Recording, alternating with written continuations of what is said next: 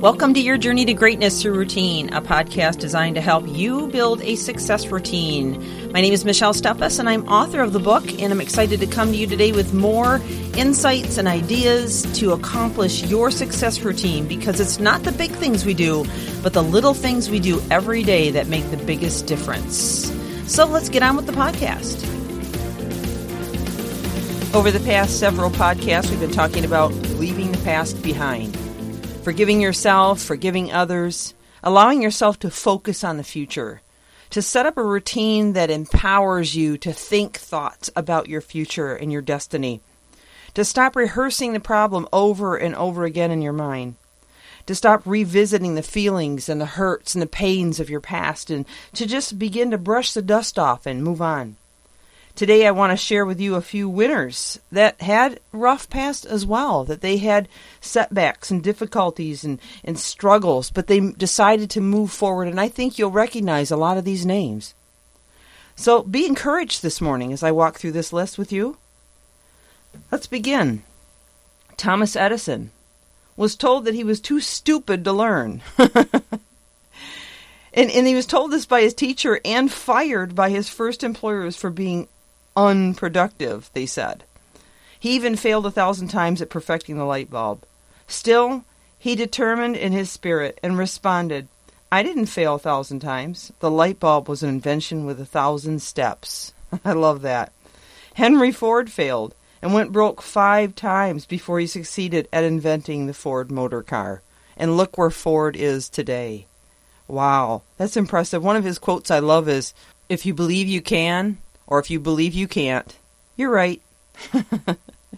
Michael Jordan stated, "I've missed more than 9,000 shots in my career. I've lost almost 300 games. 26 times I've been trusted to take the game-winning shot and missed. I've failed over and over again in my life. That is why I succeed." I've read Michael Jordan's story. It's pretty fascinating.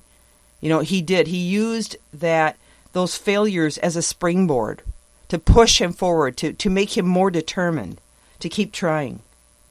Walt Disney was fired, bankrupted, and rejected. A newspaper editor said, "He lacked imagination and had no good ideas." I find that hilarious. The city of Anaheim told him he'd only attract lowlifes to the amusement park, and the world now knows as Disneyland. How do you like that?